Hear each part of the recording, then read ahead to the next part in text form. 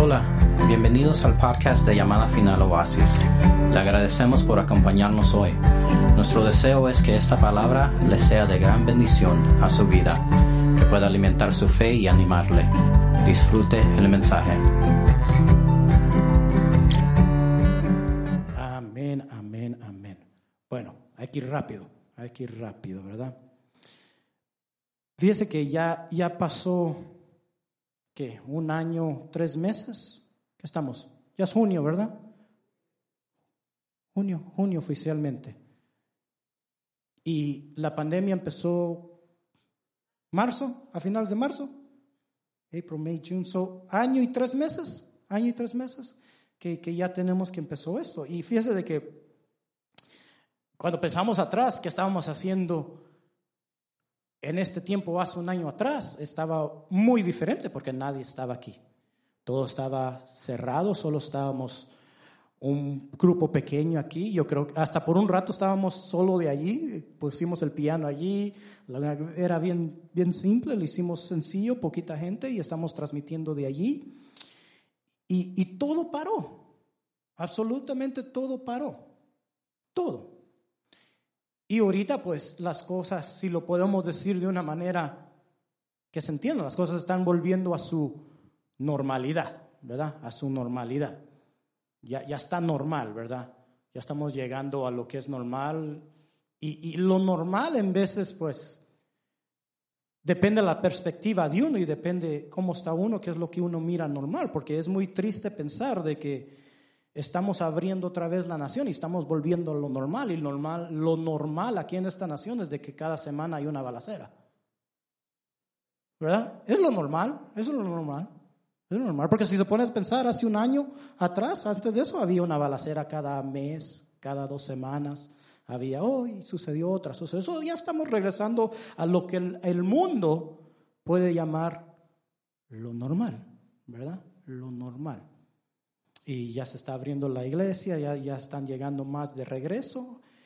Pero fíjese de que, no sé cómo usted se sintió, pero yo personalmente hace 1 año atrás, cuando todo se cerró, fíjese de que yo personalmente, no sé cuántos se sintieron así, yo sentí un poco de alivio, un poco de, ok, a little break, una quebrada. Porque fíjese de que noté muchas cosas. Noté que este aparatito, mire, déjelo agarro aquí, este aparatito moderno, el nuevo cajón del diablo, ¿verdad? Sí, muchos conocen. En los 80s y 90s le decían eso a la televisión. Este nuevo aparatito, este aparatito que cargamos todos aquí en nuestro bolsillo y que muchos somos adictos a él, ¿verdad? Porque cada rato lo tenemos que ver y lo tenemos que tener y lo tenemos que mirar y tenemos que ver qué está pasando en la vida de gente social, de que si la miramos en la calle, pues qué nos importa, no la saludamos, pero somos amigos de ellos online y tenemos que ver qué está pasando. Este aparatito se puso bien callado. ¿Por qué? Porque, no sé ustedes, pero yo me suscribo a varias cosas, deportes, YouTube, canales de YouTube, esto y lo otro. Y cada vez que algo nuevo sale, el teléfono le manda a uno ¿qué? ¿El qué le manda el teléfono a uno? Una notificación. Vibra, ya empezó este partido. Sucedió esto en las noticias. Esto está pasando aquí. Este aparato se puso calladito por mucho tiempo, por un rato. Porque se canceló deportes, se canceló muchas actividades. La noticia solo estaba enfocada en lo que es la pandemia. Son muchas notificaciones de otras cosas. Pararon, cesaron. Y fíjese, yo personalmente tuve que trabajar de casa, lo cual me encantó. Porque me levantaba, revisaba mi email, me iba de regreso a dormir y luego lo revisaba otra vez. Cada 2-3 horas. Eso me encantó, me gustó. Y pude sentir, muy raro, pero de que es tanto, pude sentir, fíjese, una paz de que, bueno, todo se calmó. Como si íbamos tan acelerados, hermano, en el diario vivir, en esto, en lo otro, en padres teniendo que llevar a sus hijos a ensayos de básquet, o a deportes, o a plays, o a choir practice, o a lo que sea, o funciones en la escuela, funciones aquí, funciones allá. Todo se calmó. Como si hubo una pausa y vino como una paz. Y fíjese que ahorita todo está regresando, como les dije, todo está regresando a la normalidad. Y ya noto otra vez de que constantemente hay más notificaciones, más emails, más cosas. Y lo miro y es como si el mundo mismo lo quiere tener atrapado y acelerado. El mundo moderno lo quiere tener notificado siempre con todo. Y eso en veces, hermano, sin que nosotros lo veamos de esa manera y poniendo la palabra actualmente en cosas que suceden ahorita cada uno de nosotros, eso en veces causa preocupación, causa estrés, causa, bueno, tengo que ir acá, tengo que ir allá, tengo que hacer esto, tengo que hacer lo otro, y todo poquito a poquito empezó a volver otra vez, empezó a volver a esas actividades otra vez, después de estar todo en pausa. Después de estar todo en pausa, la gente ahorita está desesperada y quiere salir a comer porque ya están los restaurantes abiertos y todo. Y noto como todo otra vez se está acelerando otra vez, rápido. Hubo un tiempo, hermanos, de que todo estaba tan despacio durante la pandemia, ya que hasta se me olvidaba qué día era. Porque todo, ¿no le sucedió a ninguno de ustedes? ¿Sí? ¿Algunos? ¿Sí, hermana? Se me olvidaba qué día era. Tuesday, porque todo iba, tenía un paso lento, tenía un paso despacio. Y ahorita ya todo vuelve a estar acelerado, a ir rápido, a lo que quiere el mundo de esto, lo otro, esto, lo otro, a llamarte la atención, a ponerte el enfoque en otras cosas. Y eso, hermano, en veces nos llenamos de tantas cosas durante el día que yo mismo me pongo la pausa y digo, ¿he tomado el tiempo de buscar de Dios? ¿He tomado el tiempo de leer la Biblia? ¿He tomado el tiempo de, por lo menos en la mañana, cambiar mi rutina y en vez de abrir mi teléfono y lo primero que miro son mis emails, ir a la Biblia y leer el verso del día? ¿He tomado esa pausa? Y poco a poco he sentido yo como el cambio de a donde antes estábamos y ya todo está regresando a su normalidad. La preocupación, el estrés, la angustia del diario vivir. ¿O solo a mí me pasa? Todos los demás son Superman. Porque, hermanos, déjenles comparto algo. Y déjenles digo algo. En veces nos sentimos mal si decimos que tenemos estrés y somos cristianos. ¿O solo yo me siento así? ¿Por qué? ¿Por qué? Les voy a explicar. Porque en veces viene, pues el gozo del Señor es tu fortaleza. Sí. Pues todo lo puedes en Cristo que lo fortalece. Sí. Pero soy humano. Y estamos viviendo en este mundo. Y las pruebas y las circunstancias que vienen y las cargas que vienen y las cosas que vienen a uno nos afectan. Y en veces, hermanos, por vergüenza, pues ¿qué van a decir si soy el diácono? ¿Qué van a decir si soy el encargado de tal cosa? ¿Qué van a decir si soy el pastor, verdad? Porque ¿saben el qué? Aquí les comparto entre nosotros un secreto. El pastor es humano. El pastor se cansa. El pastor en veces le llega pues desánimo. ¿Por qué pasa? A mí me llega desánimo. Y les voy a compartir algo muy rápidamente. Estábamos compartiendo con los varones. Tenemos grupo de varones los martes. Y tomo la libertad de invitarlos el martes a los varones. Tenemos un grupo de varones y nos ponemos a platicar y compartir, y el pastor está dándole oportunidad a diferentes hermanos de poder compartir la palabra.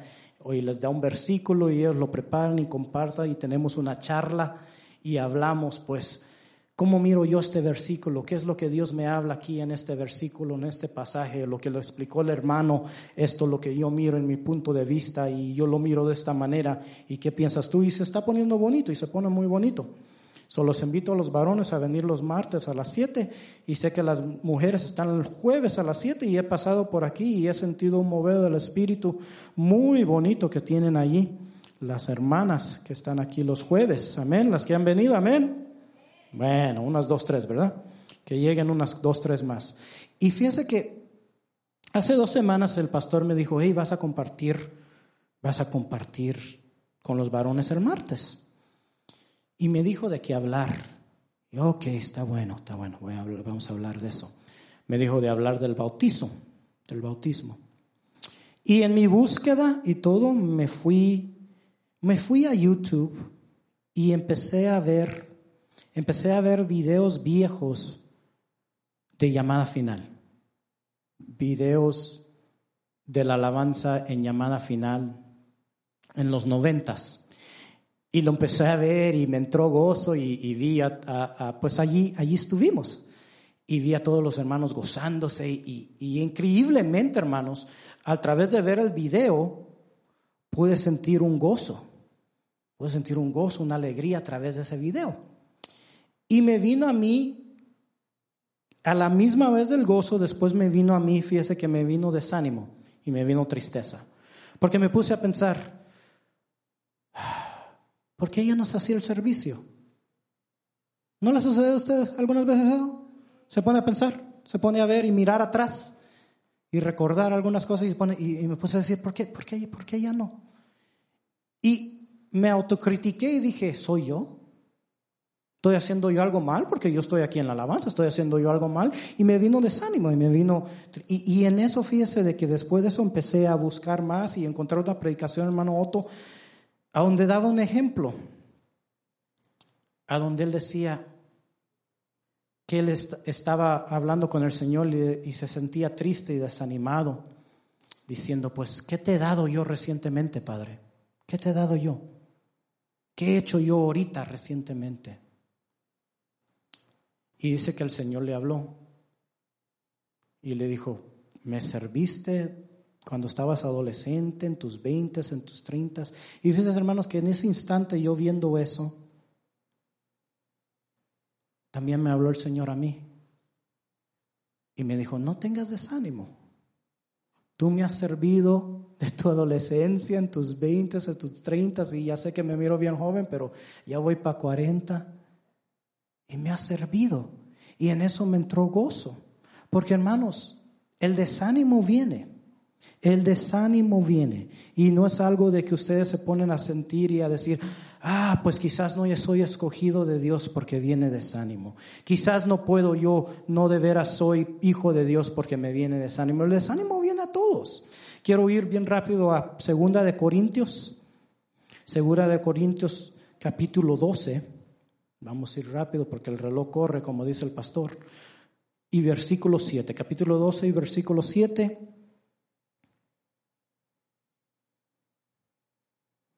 Y dice aquí Pablo hablando y escribiendo a la iglesia que está en Corintios, dice, y dada la extraordinaria grandeza de las revelaciones por esta razón, para impedir que me enalteciera, me fue dada una espina en la carne, un estorbo, una prueba, me fue dada una espina en la carne, un mensajero de Satanás que me abofeté, para que no me enaltezca. Acerca de esto 3 veces he rogado al Señor, este es el apóstol Pablo que está escribiendo esto, para que lo quitara de mí. Y él me ha dicho, te basta mi gracia, pues mi poder se perfecciona en la debilidad. Mi poder se perfecciona en la debilidad. Mi poder se perfecciona, su poder de Dios se perfecciona en nosotros, en nuestras debilidades. El poder de Dios se demuestra a través de nosotros por medio de nuestras debilidades. Moisés hablaba bien, debilidad. Pablo era hombre justo y recto antes de venir y que Dios lo alcanzara, debilidad. David era el más recto, el rey que hizo y que mandó a matar a alguien porque quería la mujer de él, debilidad. Sansón era 100% great, debilidad. Jonás, debilidad.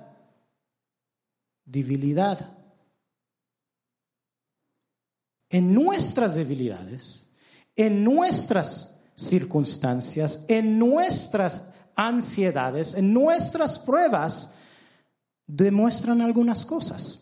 Allí podemos encontrar algunas cosas. Y no es para que nos agüitemos, no es para que nos entristezcamos y digo, ay, Padre amado, he pasado 20 años y todavía pataleo de esta pata. Todavía me cuesta esto. Todavía esto se me es difícil. Sí, lo sé. Así es. Sucede. Quizás no soy escogido de Dios porque todavía en esto. Sí, sucede. Pero tu mirada y tu fortaleza y ¿qué haces cuando viene eso? Demuestra mucho de nosotros. Les voy a dar 3 puntos. 1 es para que reflexiones. ¿Nuestras circunstancias determinan nuestra paz? Es una pregunta. ¿Tu circunstancia en tu vida, nuestra circunstancia en nuestra vida, determina nuestra paz? ¿Sí o no? No, ¿verdad? ¿Qué determina nuestra paz? Las circunstancias que están pasando alrededor de nosotros no determinan nuestra paz. Cuando viene algo, ahí es a donde podemos ver, pues, ¿a dónde está mi paz? Mi paz está en lo externo, mi paz está en lo que sucede alrededor de mí, mi paz está en lo exterior, en las cosas que suceden en la vida, en si me va bien o si me va mal, si estoy alto o estoy bajo. Porque primero leímos, decía de que en todo, ¿verdad? En todo nos gozaremos, en todo. Mi paz y mi felicidad ¿está sujeta a cosas externas? ¿O está en Cristo? Está en Dios, está en el Señor. Aunque, hermano, yo tengo fallas, ustedes tienen fallas. Si no las tuviéramos y fuéramos angelitos, Dios no hubiera mandado a Jesús. Porque si no nos hubiera visto y hubiera dicho, tienen fallas, pero la pueden hacer. Sí. No necesito mandar a nadie. Estos guys la hacen. Pero nos vio y dijo, no la hacen. ¿Sí o no? ¿Sí o no? Así, en palabras que entendamos, no la hacen. No pueden. Necesitan auxilio. Necesitan un salvador. Hermanos, que nuestras circunstancias alrededor no determinen nuestra alegría y nuestra paz. Porque sucede demasiado y sucede en la iglesia y sucede aquí de que uno se pone a pensar, ¿por qué? Porque va con punto número 2. Jesús nos quiere enseñar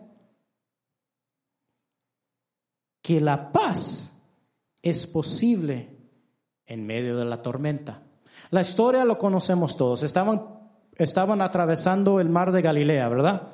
Y vino una tormenta.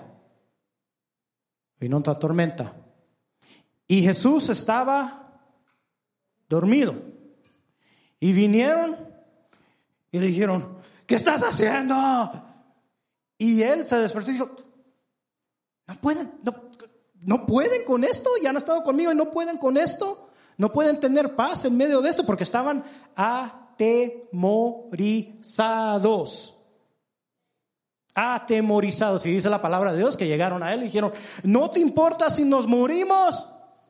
y los despertaron, ¿sí o no? La historia la conocemos. Tenemos gente aquí, hemos estado años por ello. La conocemos. Y él, no, espere, calma. En medio de la tormenta. Porque nuestras debilidades,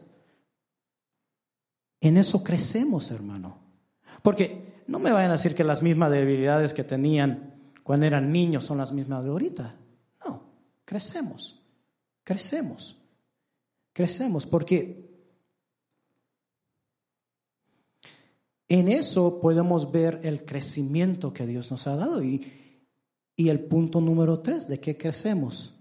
Mi reacción, nuestra reacción, cómo yo reacciono a una circunstancia, a una tormenta. Mi reacción es un reflejo y revelan nuestra fe y nuestra madurez.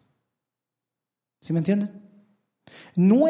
Cómo nosotros reaccionamos ahorita, digamos ahorita saliendo de aquí, gloria a Dios, servicio glorioso, amén, aleluya, salimos de aquí y vamos manejando ahí y alguien nos cut us off. ¿Cómo se dice cut us off en español? Nos arrebasó allí fuerte y todo eso y se nos... ¿De verdad? Aleluya. Qué culto glorioso. ¿Verdad? Como si salen enojos de veras, ¿verdad? Y acabamos de salir de la iglesia y nos arrebasó. Nuestra reacción a las adversidades, y ese es un ejemplo rápido, ¿verdad? Hay cosas aún más mayor que suceden, pero nuestras reacciones, como nosotros reaccionamos, como nosotros actuamos a esas cosas, revelan nuestra madurez y nuestra fe.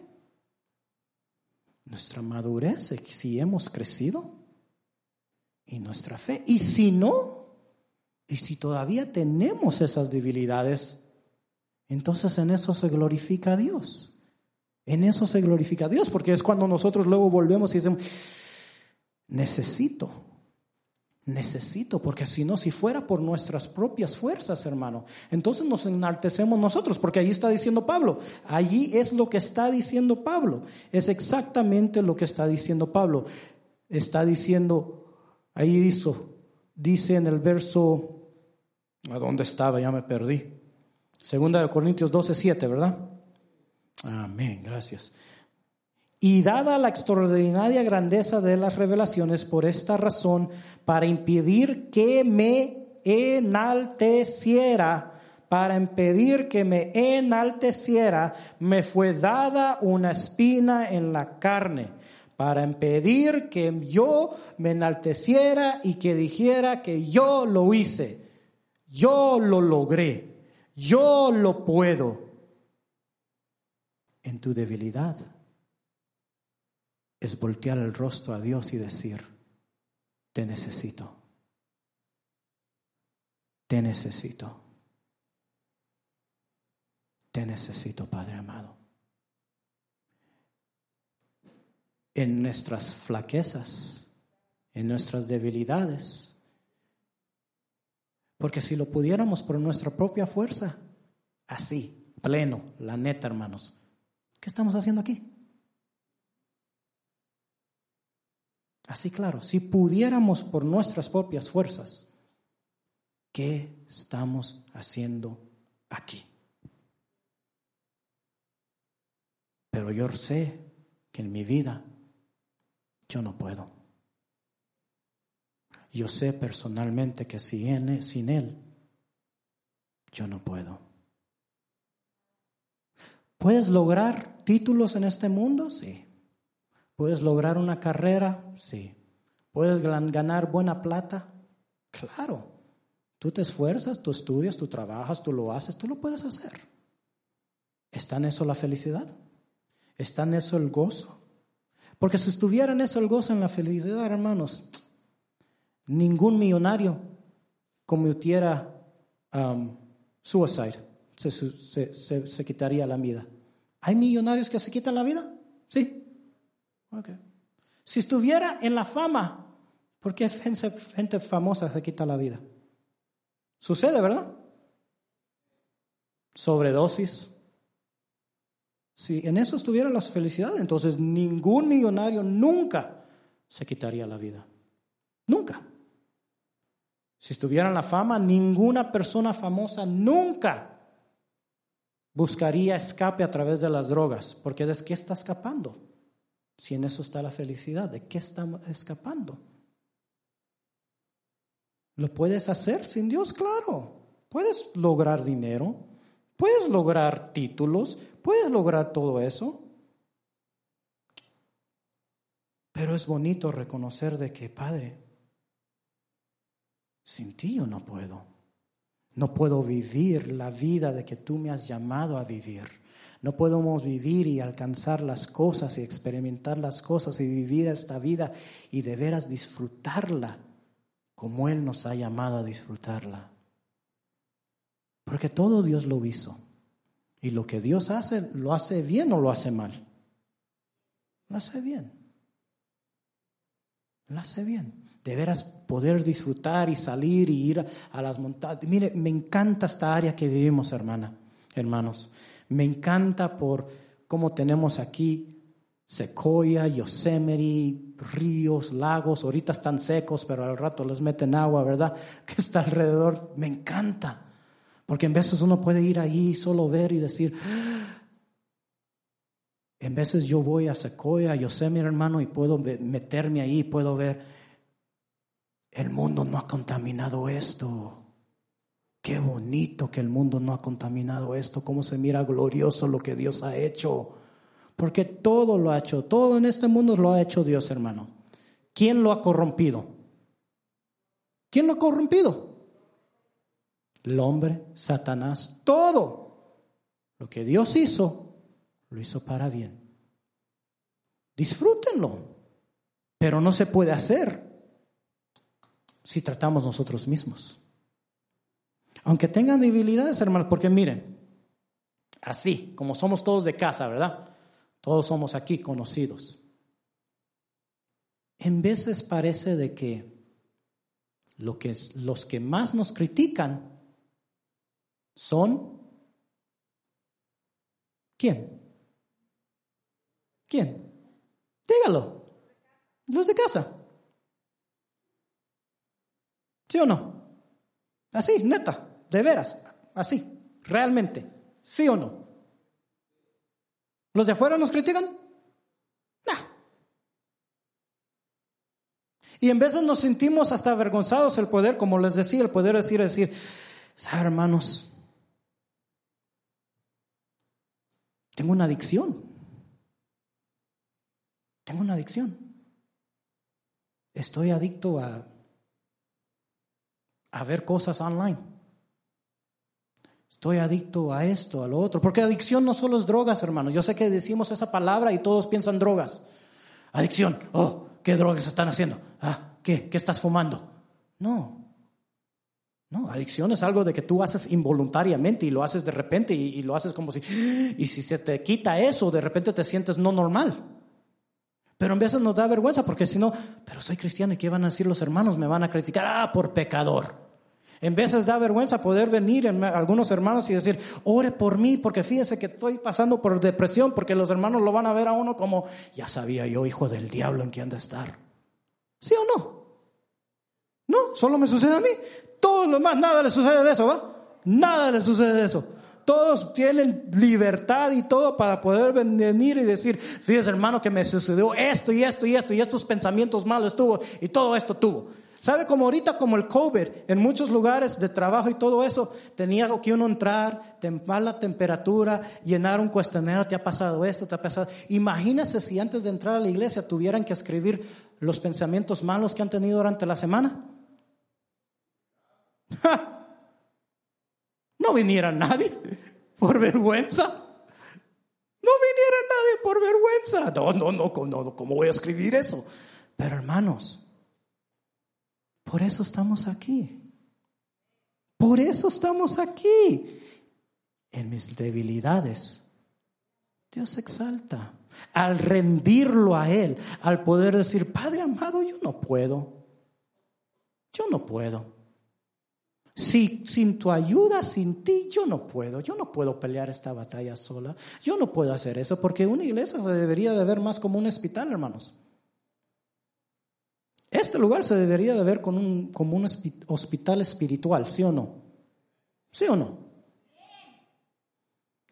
Hermano, espiritualmente me duele acá, esto acá, aquí también. Y sé que no debo hacer eso, pero de todos modos lo hago, aunque no quiero hacerlo. Pero sé de que sin Él no puedo y necesito de Él. Y necesito que Él se glorifique en mí. Y necesito que Él haga su obra en mí. Y voy a terminar con un último versículo. Primera de Pedro, capítulo 5. If the worship team could start coming up. Capítulo 5 y versículo 6.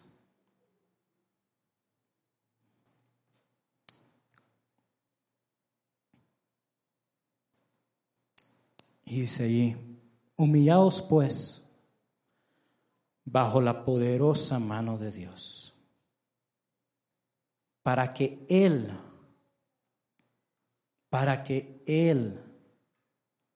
mi hermano, es lo que estamos hablando, para que Él, no nosotros mismos, no yo por mi propia fuerza, no yo tratar de solucionarlo todo yo con mis propias fuerzas y mi propio conocimiento, no yo, sino que Él os exalte. Él os exalte. Él, a su debido tiempo. A su debido tiempo. ¿Cuándo es mi tiempo? No sé si se han preguntado ustedes eso alguna vez. ¿Cuándo es mi tiempo? Padre amado, leíamos este jueves con los varones a donde, ¿quién era pastor? Ezequías. Ezequiel, pastor, el jueves. ¿Qué era lo que leíamos? Ezequiel, Ezequías, ¿verdad? Ezequías. Que vino palabra de él del Señor y le dijo, hey, hasta aquí llegaste, te vas a morir. Y él se dio la vuelta, miró la pared y en angustia lloró. Dijo, te he sido fiel. Te he servido, te he sido recto. Y muchos miraban ese versículo como, sí, hombre grande. Yo miré ese versículo, hermanos, y a mí lo que Dios me enseñó ahí es de que de repente llegó la humanidad de Él. Llegó la humanidad de Él, porque si bien recto y bien obediente hubiera sido, hubiera dicho, amén, Padre. Voy a arreglar mi casa. Si tú dices que hasta aquí llego, hasta aquí llego. Amén. Amén. Pero él no hizo eso. Él lloró con angustia, con rencor, con enojo. Why? ¿Por qué? ¿Por qué? Y dice que Dios lo escuchó. Y allí vemos la misericordia de Él. Y en veces, cuando uno mira atrás y mira algo como así, puede decir, yo hubiera hecho eso. Sí. Mirando las cosas de reversa, uno siempre hace las decisiones correctas, ¿verdad? O viendo a otro, uno dice, ¿por qué hizo eso? Yo hubiera hecho eso. Y tomando ese mismo pensar, tenemos que pensar, ¿qué hubiera hecho Dios? ¿Y qué es lo que Él quiere que yo haga? ¿Qué es lo que Él quiere que yo haga? Para que a su debido tiempo todo sea perfeccionado. Se pueden poner de pie, estoy por terminar. Para que no sean nuestras fuerzas, no sea por nuestro propio esfuerzo, no sea por nuestras propias obras, sino sea por Él, a través de Él. Que Él pueda usar aún lo quebrantado, aún lo imperfecto, aún un tartamudo como Moisés que dijo, no puedo hablar, aún un asesino como Pablo que perseguía a la iglesia y perseguía a hijos de Dios, que pueda usarnos si nos rendimos a Él, si entregamos nuestras debilidades y decimos, Padre amado, yo no puedo con nuestras propias fuerzas, con mis propias fuerzas, porque débil soy, pero en ti fuerte soy. En ti, en Él somos fuertes, iglesias, en Él somos fuertes. Como dice el apóstol Pablo, no para que yo me enaltezca, no para que yo mismo mire y diga, mire cuántas iglesias abrí, ¿verdad? Que el apóstol Pablo no hubiera dicho, mírame.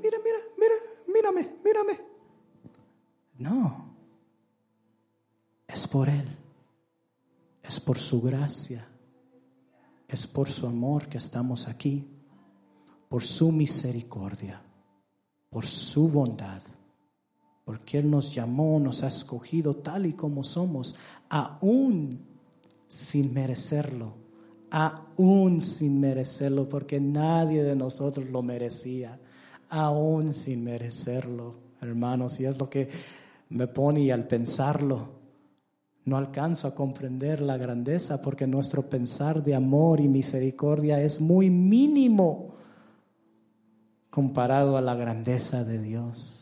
Nuestra mente no alcanza tanto de comprender de que Él es nuestro Padre y nos ama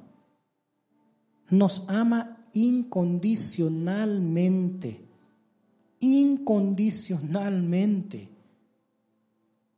No sé si entienden eso, es incondicionalmente, Él nos ama, y su amor no se acaba. Su amor no es humano como nosotros, que un día amamos esto, el otro amamos lo otro, y luego, sí, pero ya no me gusta. No, es incondicionalmente y es eterno hacia nosotros. Con tus rajaduras, sí. Con tus imperfecciones, sí. Para que te mantengas así, no. Pero que vayas de gloria en gloria, que vayas creciendo en aumento, para que te vaya moldeando, alciendo, para que Él se pueda hacer el alfarero y nosotros el barro, y nos vaya moldeando, aunque en veces tengamos rajaduras aquí y acá, pero que nos vaya trabajando para saber de que es por Él, es por su gracia, por su amor y su perdón, que somos sus hijos, que lo necesitamos. Solo a Él. Padre amado, gracias, Señor mío, por tu palabra, por saber, Padre amado, de que es por ti, no es por mis propias fuerzas, no es por ningún hecho que yo pueda hacer, no es por nada de eso, Padre amado, sino que es porque a ti te plació poder salvarnos. Tú nos escogiste, tú nos llamaste. Es por tu gracia y por tu amor, no es por ninguna cosa que yo pueda hacer, no es para yo decir, mírenme a mí, no, ni por obras ni nada, Padre amado, sino por tu gran amor. Gracias, Padre amado. Quiero entregar siempre, Padre amado, toda ansiedad, toda preocupación, ponerla en tus manos, Padre amado, porque sé de que en eso tú nos moldeas, nos haces, nos llevas en gloria, nos enseñas. Haces crecer nuestra fe, nos haces madurar, nos haces aprender más y más, poder crecer más en ti, poder saber de que tú eres nuestro refugio, nuestro abogado, nuestro sanador, nuestro salvador, nuestro redentor, Padre amado. Tú eres nuestro ayudador, que nuestra mirada siempre esté en ti. Como dice tu palabra, que alzaré mis ojos a los montes, ¿y de dónde vendrá mi socorro? viene de ti. Viene de ti, papá, tú que has hecho los cielos y el mar. Viene de ti nuestra ayuda, nuestro socorro, nuestras fuerzas, poder agarrar en ti, papá. Aunque las cosas alrededor, Padre amado, puedan traer preocupaciones, pueda traer angustia, Padre amado, pueda traer, Señor mío, quizás hasta temor en veces, Padre. Pero poder saber, Señor mío, que tú estás con nosotros. Que tú estás con nosotros y que nuestra felicidad, nuestra alegría, nuestro gozo no depende de nuestras circunstancias alrededor, no está basado en nuestras circunstancias alrededor, sino que viene de ti. Nuestro gozo, nuestra paz, nuestra alegría viene de ti, Padre amado. Ayúdanos a comprender eso, ayúdanos a alcanzar eso. En ti siempre, Padre amado. Para tu gloria y tu honra, Señor.